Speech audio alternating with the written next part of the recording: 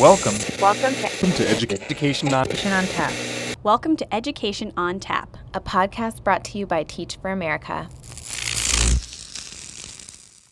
Hey everyone, welcome to another edition of Education on Tap. This is your faithful host, Aaron French.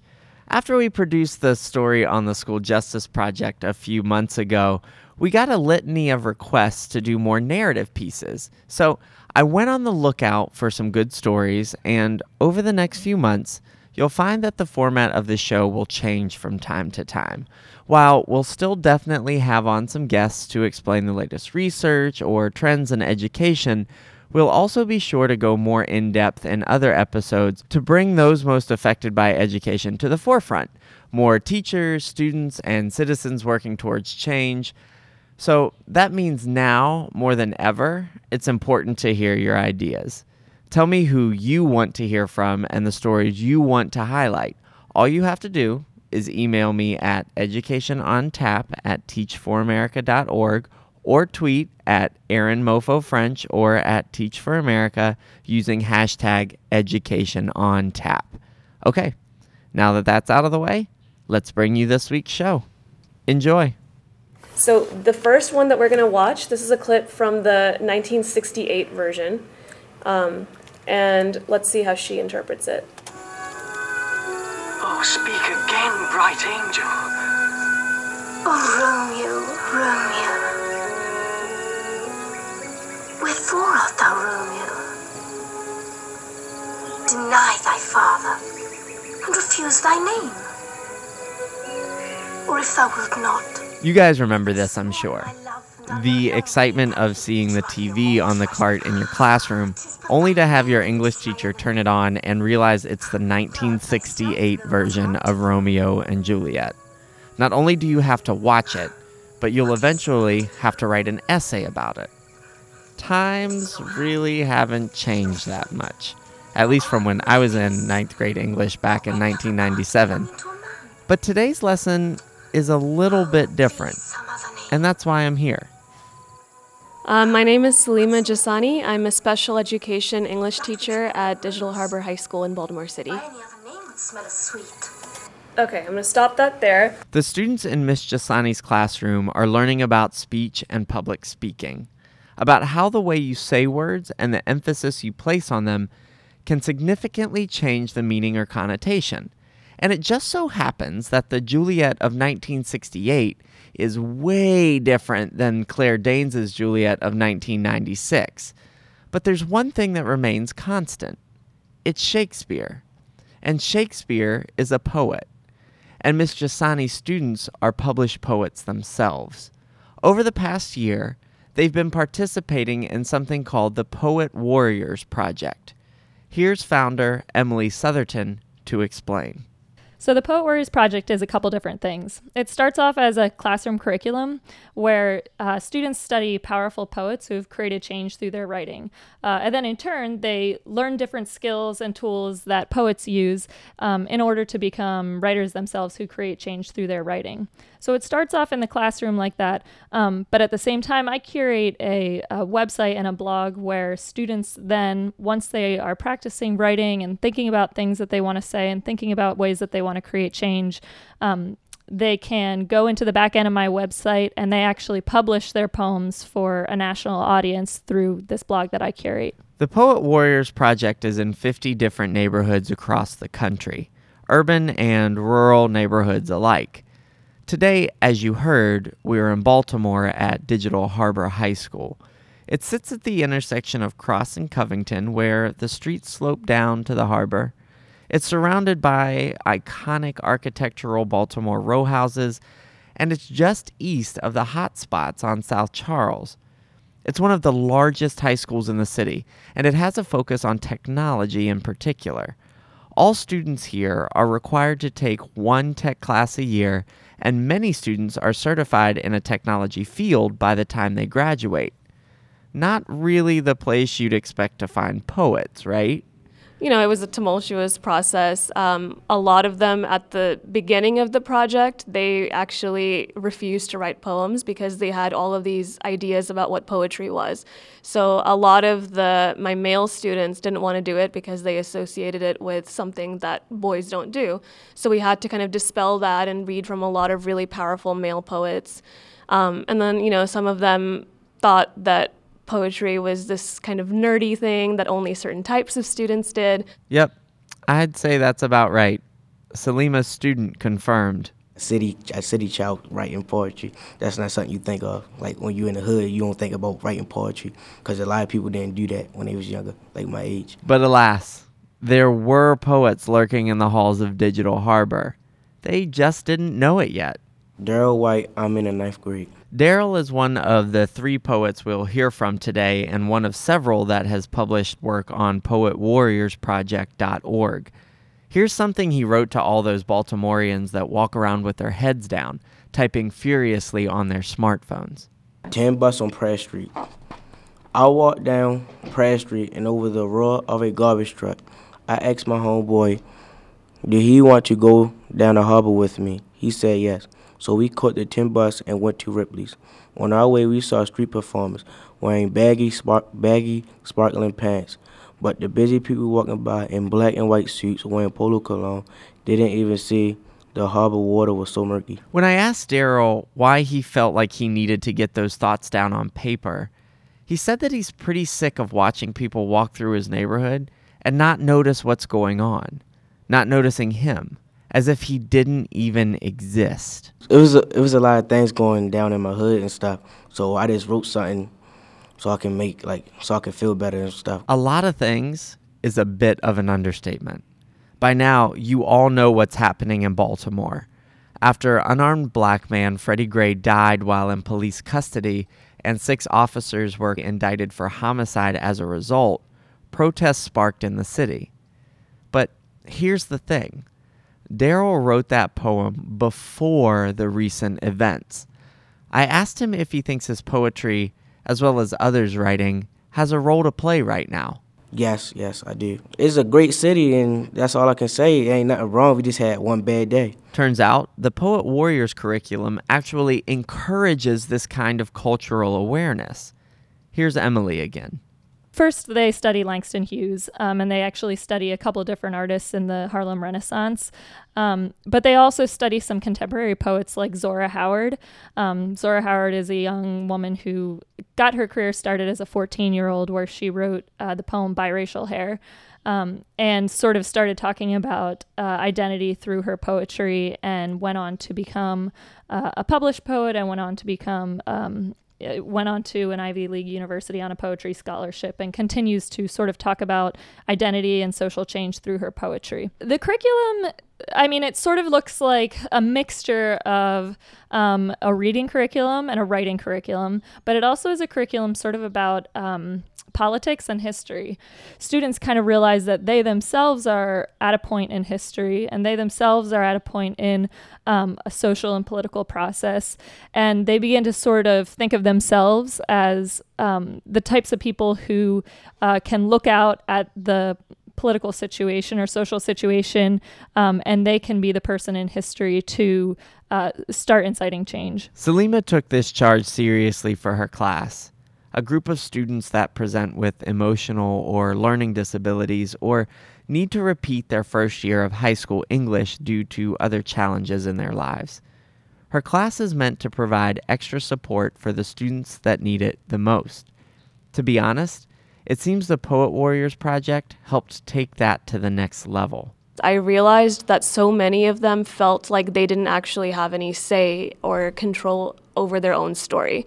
So the theme of our classroom from the beginning was write your own life story. The Poet Warriors Project was the perfect way for them not only to share their stories, but to actually have them read by so many other people, and it kind of gave them this acknowledgement that their story does matter. Then a really cool thing happened. Because Emily created such a solid curriculum, and Ms. Jasani put her heart and soul into giving her students voices and outlet, those students began to take the assignments seriously too. Deeply, deeply personal reflections poured out of Salima's classes, from Dajae Carter's graphic poem about watching her brother being shot right in front of her, to Jamal Boone's piece about community in the presence of perceived danger. These students had something to say, and they were getting it out. My name is Crystal, and I'm a 10th grader. And this is her poem, Ode to My Mom. My mom always taught me growing up is not so easy. But it doesn't matter what you look like or what people want you to look like. It's what's on the inside that counts. Nobody's perfect. You just have to work it. And what's wrong with being different? She told me it doesn't matter what color you are, what race you are, just what's on the inside, and let nobody tell you different. She made me see if others don't understand and treat you badly, then they're just bullies. And it's not okay for them to treat others that way. But they must learn the truth or get theirs one day. My mom always taught me growing up is not so easy. But I know I'll make it. You just wait and see. For Crystal, her poem was a way to let her mom know she loved her, that she supported her, even when they don't see eye to eye, that in tough times, Crystal was there. She recently lost a boyfriend named Nate. He died of heroin overdose. And this made me realize that when we listen to our younger students, we may actually have a lot to learn from their innocence. I asked her what she wanted her mom to hear from her poem, no matter what anyone else interpreted. I'm hoping that she'll get over it. I know she won't never get over it, but I hope that she can move on past it. Stand up and stop being afraid of what might happen and instead just go for it. And here's Daryl again, this time with a poem about his cousin. Though he doesn't explicitly say it in the piece, it's about smoking marijuana. He tells me that you shouldn't look at a person for what he does in his personal time. It's his business and nobody else's. Dark like charcoal. My family has taught me to always be comfortable with myself. I have a cousin who is dark like charcoal, has a beard like Rick Ross, and a deep, deep voice. People look at him the wrong way, but he learned not to care what people say. So then why should I? Now, I'm sure there are going to be plenty of people who listen to this episode who think a poem about someone's cousin smoking weed is inappropriate for a 9th grader. But the truth is, it's an experience that Daryl is living. And that's valid. It's absolutely no different than exploring the suggestive nature of Shakespeare's language in any of his comedies. Romeo and Juliet is certainly no exception to that. That's the exact point that Salima was trying to get across when their class read Biracial Hair together. And they were like, whoa, poetry can be about this stuff, and you can use curse words, and you can do all of these things that we don't associate with poetry, because their only conception of poetry was this is what Shakespeare did. They didn't really see themselves as being poets. But, by the end of it, they'd produced something that they were really proud of and I was really proud of, and their parents read and were like, oh my goodness, my child wrote this. And I think even some of my students, that's how they felt about it. Like at the end when they actually saw it typed up and on the big screen, they were astonished, like, hey, I actually did that myself. I think it's important for young students to have moments in class where they can think about their identity. This is Emily again. They can have moments in class where they begin to self-identify and start defining who they are, either internally or vocally or, just even written on paper. Because I think that those are the moments that really start to define any of us. And I think making sure that we offer kids those spaces is, I think, just one of the most powerful ways that we can encourage kids to be their best selves, no matter what subject we're talking about or no matter what subject we're teaching at that moment. And sometimes a student being his best self is just getting a funny little poem out of his system. This is Dominic, a smiley, confident teenager who really just wanted to write something about apparitions walking about town. Nothing more than that. His youthful giggle is grin-inducing. He even goes by a pseudonym. Wait for it, by DJ. No cars zooming on the streets, no lights shining from inside the houses, only brown leaves on the ground, and Ghostbusters roaming around. For Salima, taking the Poet Warriors project and running with it has been well worth the additional work. She's seen major changes in her students, not only academically, they're all on track to meet their ambitious progress goals by the end of the school year, but in their confidence levels too.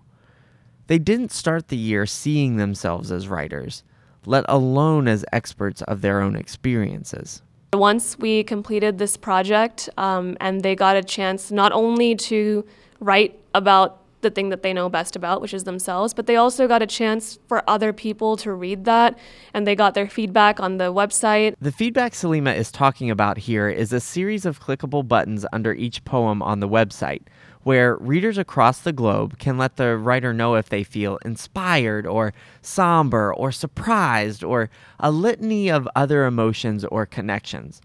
Quite literally, a real-time reaction to what the students wrote.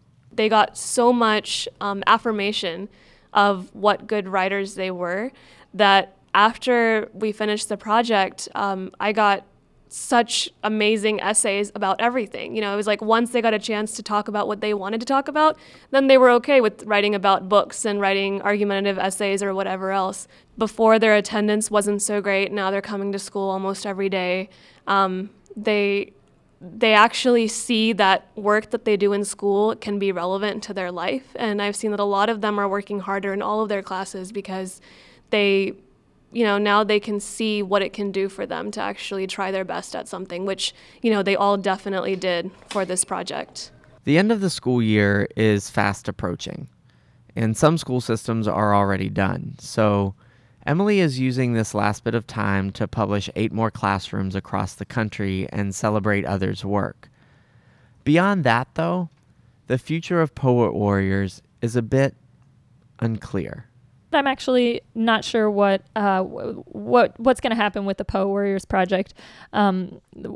We had been traditionally getting funding and running this through Teach for America schools, and I recently found out that's not going to be the case in the new year. So I'm currently just trying to figure out how to continue running the Poet Warriors project on a smaller scale. Even with the uncertainty around the program's future, Emily believes wholeheartedly that the Poet Warriors project serves a purpose in education reform as a whole.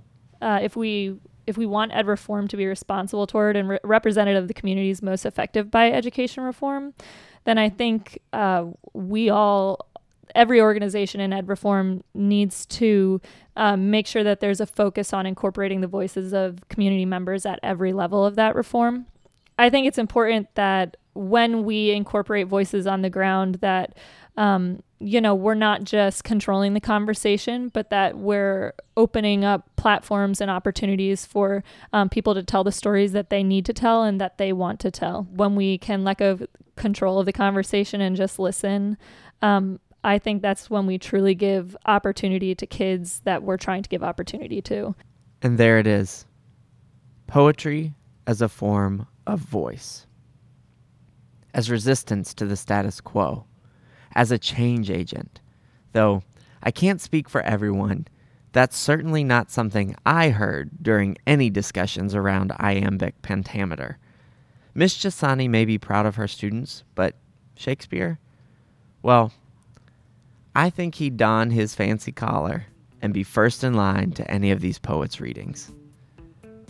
Read more from Baltimore's collection and the other 49 neighborhoods at poetwarriorsproject.org.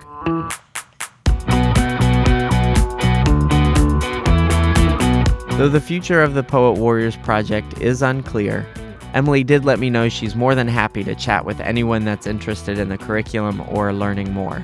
You can reach her at em.southerton, SOUTHERTON,